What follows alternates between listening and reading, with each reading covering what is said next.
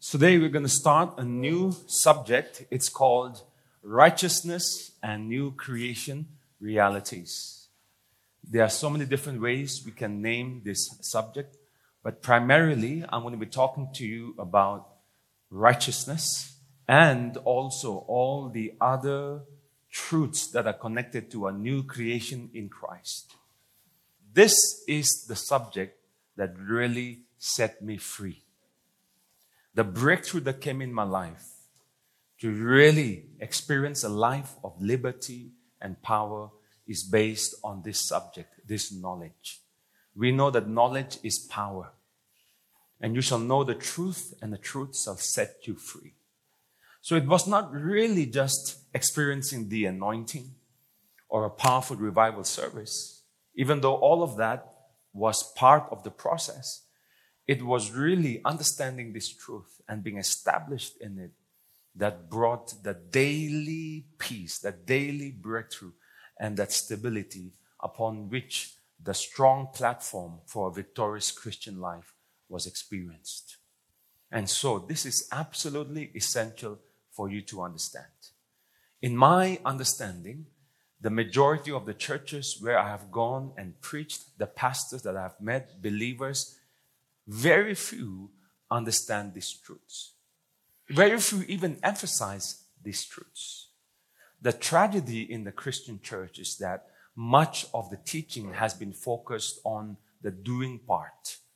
We get people born again, we get them saved, we bring them to church, and we immediately focus on teaching them do. If you are a Christian, you must be doing this. So even tell people of other religions, if you want to be a Christian, cut your hair. If you want to be a Christian, change your clothes. If you want to be a Christian, get baptized. If you want to be a Christian, go to a church. So we are always focusing on the doing part, which is the external part. We never focus on the internal, what they must believe. We never show them what has happened on the inside when they got born again. And thereby we have always a weak church, never rising up in faith to do what God has called us to do. All right? But if you study the epistles of Paul, you always see that he emphasizes in the first part of his epistles what happened to us in Christ, what God has given to us in Christ, who we are in Christ. Only in the later parts of the epistles, he writes instructions about Christian living, Christian doing. So Christian living is important, but it comes after understanding who we are. The problem in the churches today is that instead of teaching people who they have become in Christ, we are telling them what they must do. And so people are trying to fulfill the commandments that the pastors are giving to them. And because they have different experiences up and down, the church is always dealing with this inferiority complex, condemnation and guilt, always thinking we are not good enough. We're not strong enough. That's a sad tragedy of the majority of the churches that I am, associated with or even know or aware of also. It's sad because that is not the complete truth. Okay? So I want you to turn first to Ephesians chapter 1 and we're going to begin here. Are you there? Ephesians chapter 1. Let's all begin to read together. 1, 2, 3. Paul, an apostle of Jesus Christ, by the will of God, to the saints who are in Ephesus and faithful in Christ Jesus, grace to you and peace from God our Father and the Lord Jesus Christ. Blessed be the God and Father of our Lord Jesus Christ, who has blessed us with every spiritual blessings in the heavenly places. All right, stop here. Underline in Christ. Verse 4. Just as He chose us in Him, underline in Him, before the foundation of the world, that we should be holy and without blame before Him in love, having predestined us to adoptions as sons by Jesus Christ to Himself, according to the good pleasure of His will, to the praise of the glory of His grace, by which He made us accepted in the Beloved. Underline in the Beloved. You can also underline accepted. Verse 7. In Him, underline that, we have redemption through His blood, the forgiveness of sins, according to the riches of His grace, which He made to abound toward us in all wisdom and prudence, having made known to us the mystery of His will, according to His good pleasure, which He purposed in Himself, that in the dispensation of the fullness of the times, He might gather together in one all things in Christ, underline in Christ, verse 10. Some of your translations will not have exactly like me, but, as far as possible, where it says in Christ, you underline it. Both which are in heaven and which are on earth in Him. If you have that word, phrase, underline that, in Him. Verse 11. In Him or in Christ, underline that. Also we have obtained an inheritance, being predestined according to the purpose of Him, who works all things according to the counsel of His will, that we who first trusted in Christ should be to the praise of His glory. Verse 13. In Him, underline that. You also trusted after you heard the word of truth, the gospel of your salvation, in whom, again underline that, in whom, also having believed, you were sealed with the Holy Spirit of promise, who is the guarantee of our inheritance until the redemption of the purchased possession to the praise of His glory. There are two things that stand out here when you study this properly. The first thing is that our redemption, our salvation is past tense. It's not future tense. The Bible doesn't say if you live a good life, if you have good works, if you are faithful, then you will obtain in the future. Then you will be accepted. The Bible doesn't say that. The Bible says we have already obtained. We are already accepted. The second point, the main point is this.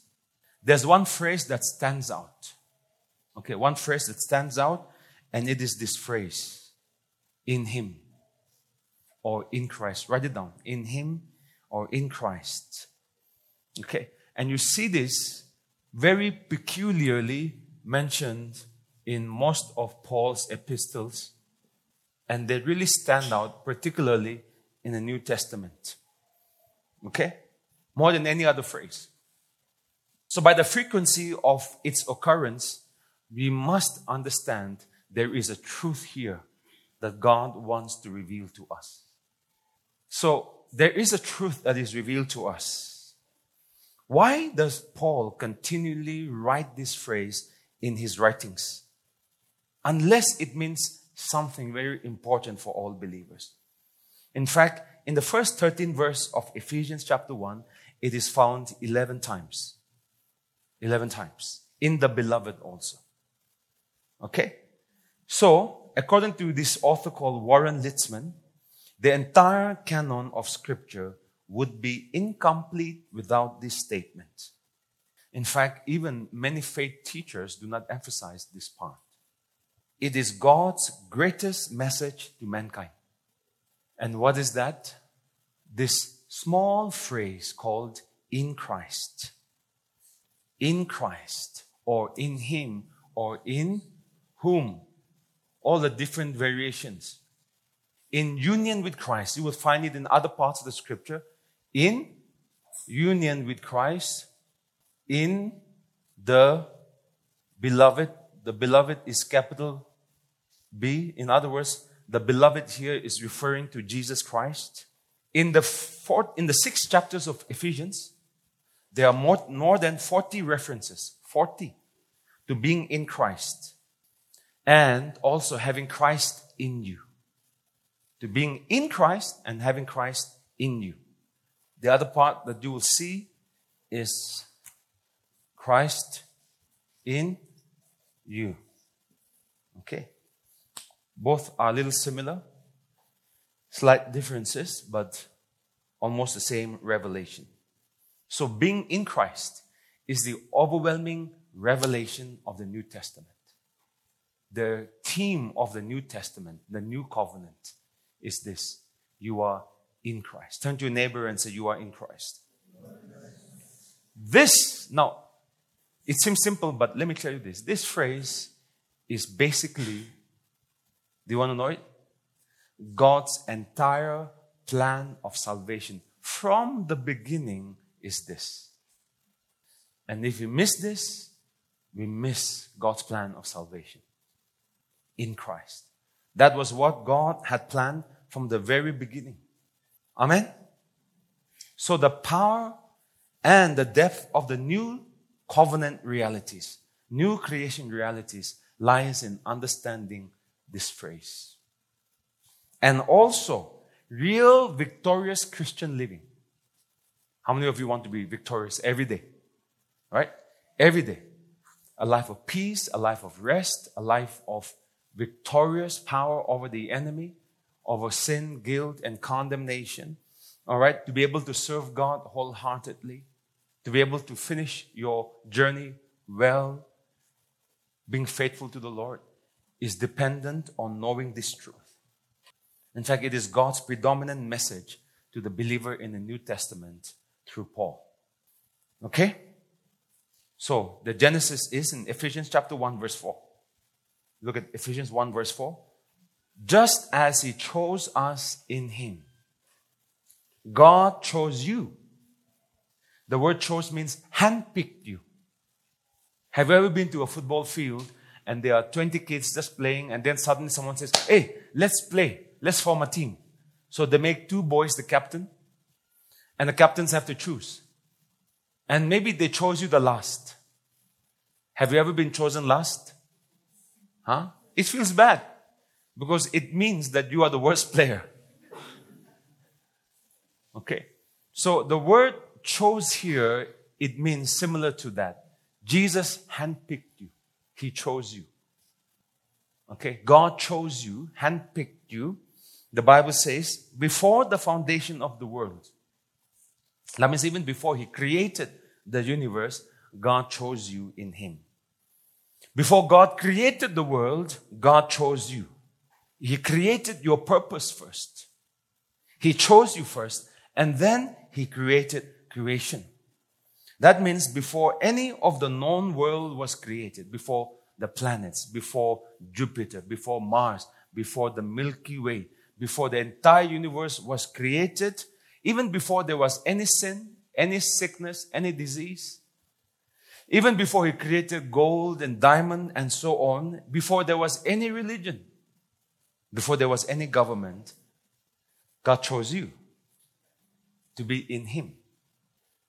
Meaning, God did not choose you for your purpose. God chose you for His purpose. So, understanding this will cause you to enter into God's plan from the beginning of time, understanding where you are today and what you're contributing even to the future. Now, that means also this. He did not choose you. God did not choose you to go through life defeated. He did not choose you to go through life sick, overwhelmed, overcome in weakness. There's nothing wrong in weakness. By ourselves, we are weak. We know that. But by being in Christ, we enter into our strength. So we must understand that. Amen? He did not choose me to be defeated by Satan or sin. He chose me in Christ. What does it mean? It means this truth holds the beginning to the believer's life of victory and peace. The believer's life of victory and peace and wholeness is in understanding this truth. You are in Christ from the beginning of time. Hallelujah. Now, there's this spiritual law. How many of you have heard right believing leads to right doing? Right believing before right living. Now, much of the Christian church focuses on right doing, right living, without teaching them right believing. And that's why we have performance-based religion. That's why we have legalistic religion. Of course, today, there is no church which is under the law. Because no one goes back to the Old Testament covenant form of worship where we are sacrificing animals and all of that. So don't say about your own pastor and your own church, oh, they are under the law. They're not under the law. They're just a little mixed up. And then they are in human performance, bondage. They are in legalism. Okay? But the principle is this. If you don't begin right, you will not end right.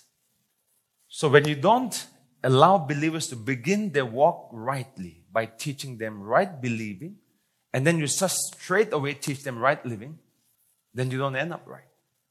Because the emphasis becomes all about doing instead of about first believing. But before you do, you must believe. Because all your doing comes out of your believing. So, we must begin rightly by understanding our genesis, our beginning in Christ. The moment we accept Christ into our heart. And how God wants us to live. We cannot live this Christian life in our own strength. How many of you think the Christian life is difficult? Can I see your hands? How many of you think it is easy? Can I see your hands? How many of you don't have brain today? Can I see your hands? Huh? Come on, tell me. Respond. How many of you think the Christian life is difficult? Can I see your hands? Difficult. All right. All of you are wrong. Because the Christian life is impossible. If you think you can do it in your own strength, you are in pride, brother. You are in self-righteousness. Because none of us can live the Christian life in our own strength, wisdom, and ability. The Christian life is impossible. It's impossible. The only way you can live it is when Christ comes inside you and He lives through you by His grace. It's not self-righteousness. It is His righteousness. Amen. Hallelujah. But the problem with Christianity is that we have taught people that after you're born again, you take God's help to try to live as best as you can in your own strength, in your own wisdom, and in your own ability. Rather than really resting and surrendering completely to Him so that He lives through us. There's a difference. Okay. So the first thing, if you are trying to live your Christian life on your own strength, ability, righteousness, it's a life of hopelessness. It's going to be a life of defeat and nothing more. I guarantee you that. Okay. There are two positions you must understand. The weak position is this, and the strong position is this. It's just about renewing your mind to understand where you are. This is Satan, and even after you're born again, he attacks you, right? Now, the problem why many Christians struggle with being weak in the Christian life, they struggle not reigning over their circumstances. Romans 5:17 says, we reign in life through the abundance of grace and the gift of righteousness. It's because we believe this. Jesus is in us, but we still have to fight Satan by our own goodness, our own strength, our own might, and our own abilities. He's in us, but we give him a secondary role. Right? We believe. How many of you believe Jesus is in you? Yes, all of you believe, right? But this is how you believe. You are here, the master, and Jesus is sitting down there as a servant to do for you what you want him to do for you. It may not be in your mind, but the attitude in your daily life exposes that belief. Some of us think that Jesus is in us, but he has a weak position, whereas we have the main position. So we are in control. Jesus is not in control of our life. This is the throne. You are sitting on the throne of your life, and Jesus is sitting on the side. To call upon him in times of crisis, in times of sickness, in times of difficulty. So that's the position where we are at. The other wrong belief is this. This is the believer, this is Christ, and this is Satan. This is what we believe. Many Christians still believe this. Many are not even here, okay? They believe this. They believe what? Christ is separate, I'm separate, Satan is separate. So if Satan attacks you, you have to run to Christ. And where do you have to run to Christ? You have to go look for the nearest prayer house. You have to go look for the nearest place where there's revival happening. The nearest mighty man of God. Because you have to run to Christ. Because the belief is this. You are separated from Christ. Because you came with this belief. Christ and me are separated. Why? Because last Sunday I didn't go to church. So our belief is this. When we go to church, we come closer to Christ. When we don't go to church, we are further from Christ. And then you fought with your father a little bit more further. You didn't give your tithes, more further. We didn't read the Bible, further from Christ. Right? But then you attended Easter, closer to Christ. You went to church on Sunday, you're closer to God. But then, on Monday, you got tempted with some supari, talab, whatever, and you're further from Christ. You watch a bad video, you're further from Christ. You gossip, you're further from Christ. So we think this. By doing good works, I'm close to Christ. By doing bad works, I'm further from Christ. By not doing the good things I should do, I'm further from Christ. By avoiding sin, I'm closer to Christ. So we are here. We are close, we are further. We are close, we are farther. Right? So when you think you are close, you are very bold in your prayer. Shout out, Satan, go in Jesus. But if you feel that you are far because you have not gone to church, you have not been praying, you feel far, then you're weak. It's like, how can I pray? Pastor, you pray. So we lose our confidence. We lose our boldness. Depending on your performance. If you pray and fast for 40 days, you can shake the heavens. But you have not prayed and fasted for 10 days. Now let's say you lose your confidence. So to get your confidence back, you have to go back to the prayer house. To get your confidence back, you have to go back to that performance mindset again. There was a sister who came and told me, Pastor, I was in prayer house. It was so wonderful. But after I left prayer house and went back to my office, I feel so far from God. I have to go back again. Now, don't misunderstand me. I'm not against prayer house. And going to prayer house when the Lord leads you is good. But this bondage, what bondage is this? Only when I am praying, I feel close to God. When I am not involved in anything spiritual, either in church activities, prayer, fasting, you're not involved in anything church, and if you're out there in the world, serving as a doctor, serving in the office, and you have not done anything spiritual activity for some time, you feel far from God, right? I feel so dry, Pastor, I feel so weak. I have to go back to be strong. You know what that is called? It's called bondage. Why is it bondage? It's bondage because your freedom, your peace, your boldness is connected to a place. It's connected to doing something religious. And if you are not doing that religious thing, you don't feel strong.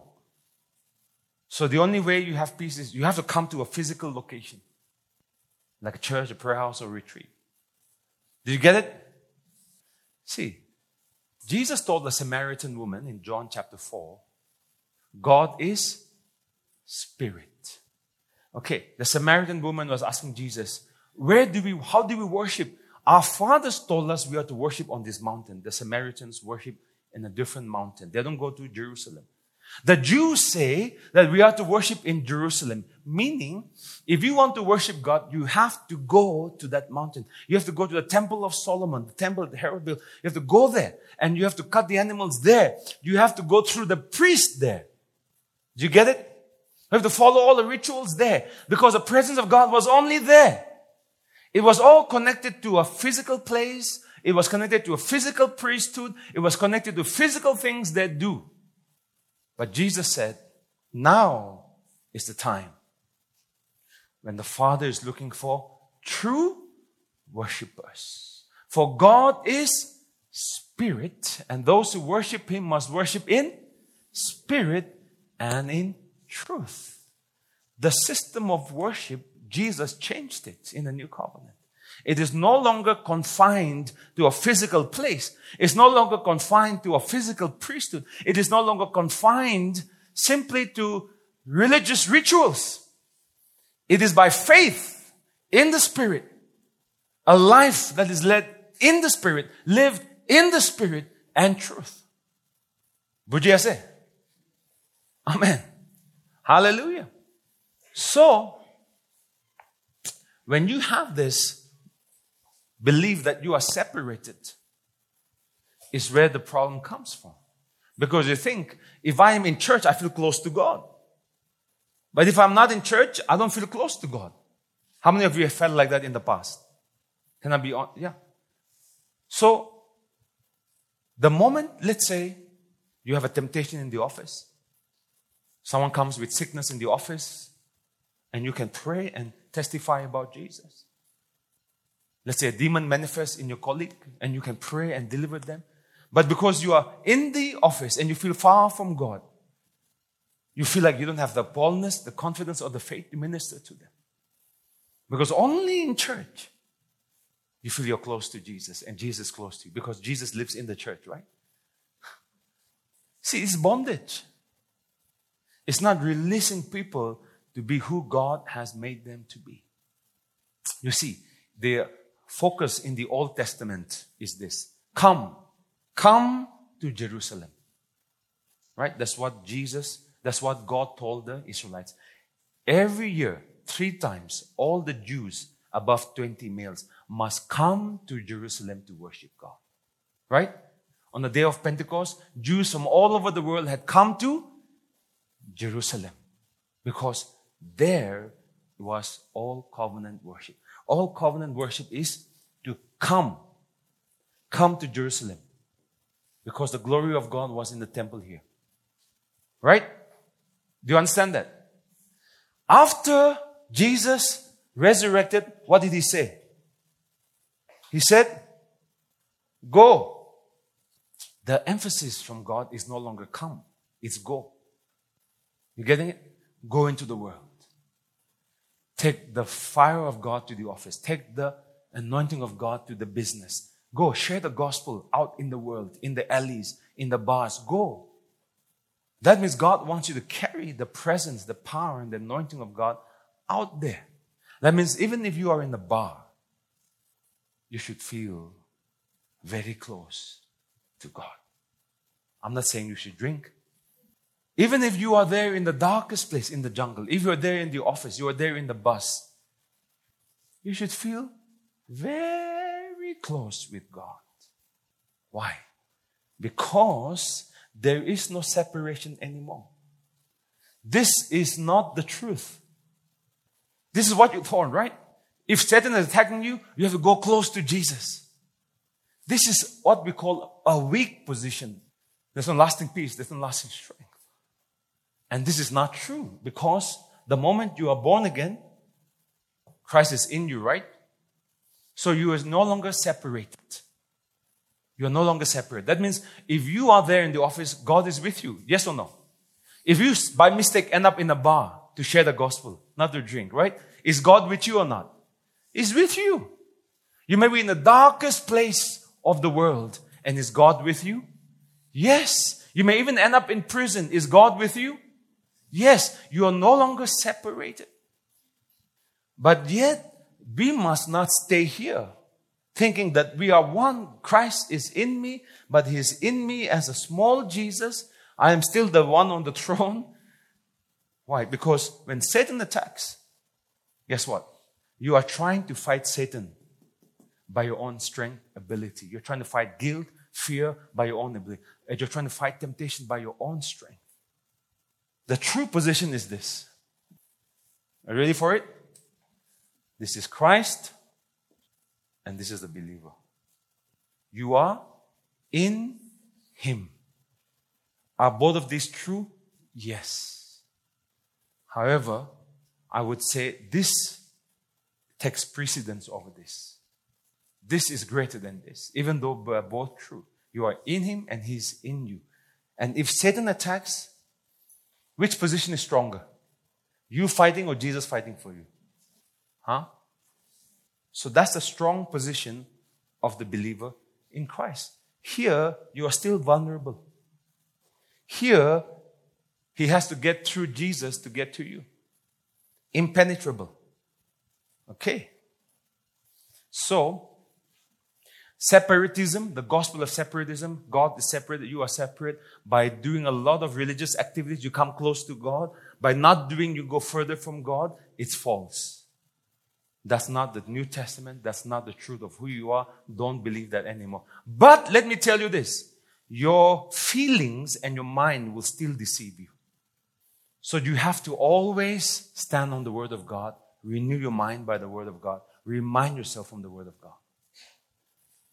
The other is this. Jesus small in you, or you small in Jesus. You in Christ. Okay. The reality of the New Testament is this. That the believer is in Christ. The believer is in Christ. Okay. Whether you feel anything special, whether you understand this completely or not, you just believe it. It has nothing to do with your feelings. How many of you in the first week, you had a wonderful encounter with the Holy Spirit? You were touched, you cried. Yes? It was wonderful. And when you had that experience, did you feel close to God? Huh? Honest, did you feel close to God? But the next week, when we did not have that experience every day, did you feel a little far from God or close to God? A little far? And so, what are you looking for sometimes? We look for another experience to feel close to God. We want God to touch us again, so we cry, oh, I feel so close to God. And then, after 2 or 3 days, when that experience doesn't happen every day, we feel a little far from God, right? So, that creates the deception in our minds that it is only through experiences we experience union with God. So, charismatics become addicted to experiences in order to feel close to God. So they want to run from revival meeting to conferences to this, have hands laid upon them to feel strong, to feel some union with God. Now, there's nothing wrong with experiences. Experiences are part of the gospel package. However, it's always the Word first. It's always believing in the Word first. And we are not to live our life based on experiences. When we have wonderful spiritual experiences, we feel strong. When we don't have experience for many days, 1 month, sometimes even for the whole year, many people feel, I feel like so far from God. I feel like God doesn't love me. Where is God? Where is God? Have you ever asked, where is God? Where is God? Huh? In your prayer, Lord, where are you? Have you ever asked? Yes or no? Yes. Just look in the mirror. God's inside you and you are in Christ. But I don't feel. There's nothing to feel about this. Just believe. Take God at His word. Just as He chose us in Him before the foundation of the world. Believe it. You are in Him. You are in Christ. You are in the beloved. Amen. It has nothing to do with your feelings. I don't feel any special experience with the Holy Spirit for 1 year. It doesn't change anything of the truth. I am in Him. My faith is in Him. My peace is in that phrase, in Him. See, that's where your stability comes from. If you just chase experience all the time, you will be up and down, up and down. And sometimes because you don't feel the presence of God, you don't cry like before, you will start thinking, is something wrong with me? Mere kuch gadbad ho gaya. Aajkal I don't cry anymore in the spirit. What's wrong with me? Pastor, please pray for me. Many, especially women, they say that to me. I'm like, hey, if you don't cry, there's nothing wrong. But they always want to cry to feel close to God. It's bondage. There's nothing wrong with feelings and experiences, but they're all secondary to the Word of God. Can you say amen? Hallelujah. So, understanding this, life in Christ, everyone say life in Christ, is the key to victory and meaning in the believer's life. Life in Christ is the key to victory. It's the key to meaning. Okay. It is the foundation upon which you will experience maturity and a victorious Christian life. Like I said before, you cannot live beyond what you believe. Right believing leads to right living. When we were in college, all our Naga friends there in Delhi, we will talk about this Bengali, we will talk about this UP, and how they disrespected us, how they didn't talk well to us. So we tell others, hey, you are Naga. Hey, you are Naga. Hey, you are Naga. How can you allow them to disrespect you? Are tu Naga manu asudo mariwina. Right? You are Naga. You are supposed to fight. So, yeah, I'm Naga. So, right believing na? I am Naga. I am Naga means I have to. Right? So we do because we believe we are Naga, because the image, the identity of Nagas is angry men, violent men, right? Warriors, red-blooded warriors, headhunters. That's the identity. I am Naga, I am Naga. And so we end up beating them. Why? It proves the spiritual truth. What is that? Right believing leads to right living. In other words, what you believe, you will do. Before you do, you will believe. Okay. Like for example, Nisi Manu, Nisi. Nisi people are supposed to be warriors, headhunters, right? So if you think, I am Nisi, see, because you believe something about yourself, you act. Right? So now you have to change that. And that's what's happened to me when I got born again. God told me, don't see yourself anymore as a Naga. Because if I see myself as Naga, I would say, hey, I'm Naga, and you are Bengali, and you are Orissa, you are I. So it divides. The human identities divide. But when I see myself in Christ, and I see you in Christ, I no longer see you as Bengali or see you as Assamese. I see you as a brother in the Lord. There's no longer now Jew or Greek or Gentiles. We're all one in Christ. So you have to see yourself no longer as Naga, as Nisi, no longer as Maite. You have to see yourself as in Christ. Okay. So that's what I mean. The moment I begin to see myself as I'm in Christ, guess what happened? It begins to produce Christ-motivated behavior. Okay. So that's the truth that I want you to get. If you believe you are a loser, you will end up losing in life. Yesterday, my nephew was telling me, one of his uncles, they went to Bangkok and they went to Pattaya and they were just doing this on the beach in Pattaya, this paragliding. How many of you seen the paragliding? The boat pulls you and you go up, So the son went first. After he went and they were enjoying. And so the uncle came. And the person who is in charge of the paragliding said, no, you cannot. You are too fat. You are too fat. He took that. And the moment he heard that, he was so depressed. He went and sat by himself the whole day in a corner just sulking. Because, listen, look, he believed he is fat. And because of that, he felt sad. Believing produces behavior. Right?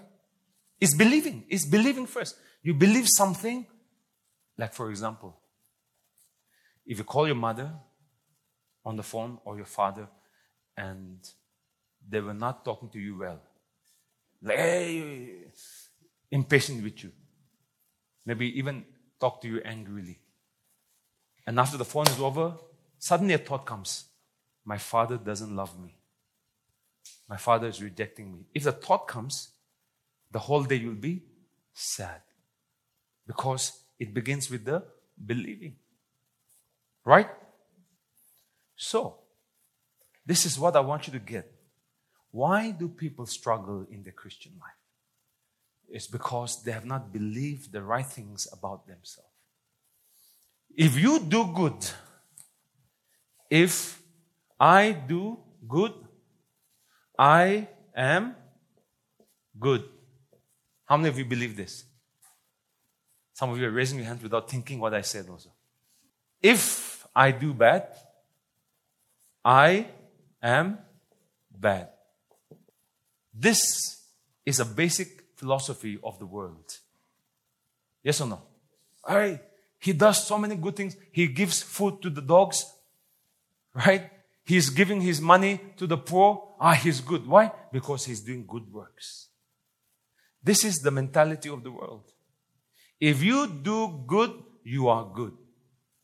If you do bad, you are bad. Is this the gospel? Huh? It's not the gospel. You are not your mistake. You are not your sin. But the way we talk with one another is we always judge people based on their works. Right? Has any friend lied to you? From the day you start calling them, hey, you're a liar, liar, liar. Like that. Do you do that? They start feeling bad. One mistake they make and the whole life, they are identified with the mistake. You're a liar. See, that's the way the world functions. If you do good works, you are considered good.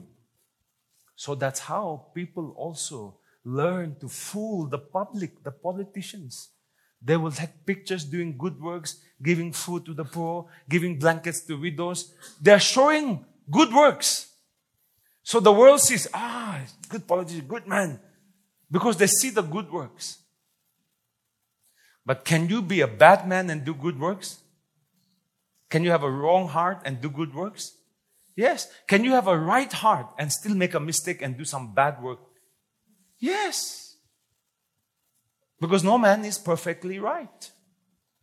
Are you following? So, God has come to change this. You are not what you do, you are what you... Write it down. I am not what I do, I am what I believe. How many of you believe in Jesus? Then you are a son of God. Right? How many of you act like a son of God every day? Sometimes you act like the devil. Especially when you don't get pork. Or when your phone is taken away from you. Suddenly you become demon-possessed. Right? See, you don't act every day like a son of God, but the moment you believe, you are a child of God. Right? So you are not what you do, you are what you believe. That's the upside down message of the gospel, which is opposite to the world. So, your believing leads to doing. So when you believe you are in Christ and Christ is in you, I tell you, this is the foundation to strong, stable, mature, victorious Christian life. Sometimes, I messed up. But you are still in Christ. And believing that, thank you, Father, I'm sorry I messed up. Father, thank you, I'm still in Christ. I'm still righteous.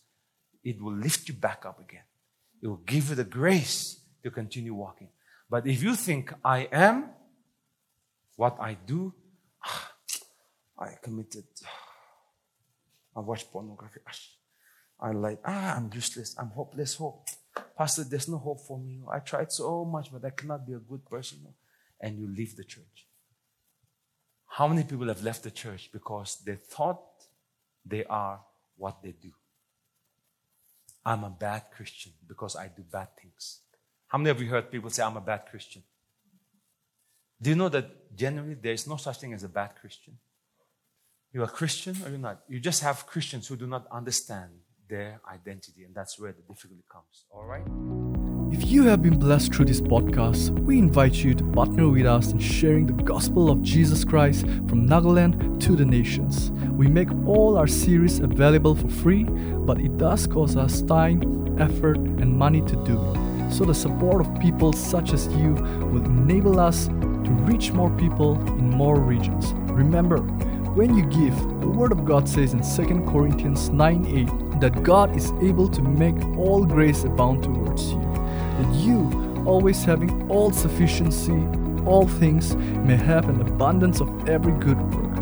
If you would like to support our media ministry on a monthly basis or through a one-time gift, kindly write to us at faithharvestnagaland@gmail.com and visit our website www.faithharvest.in, and you can go to the giving section. You can also give through this UPI ID 700-5684-533 at Paytm. God bless you and thank you so much for your generosity.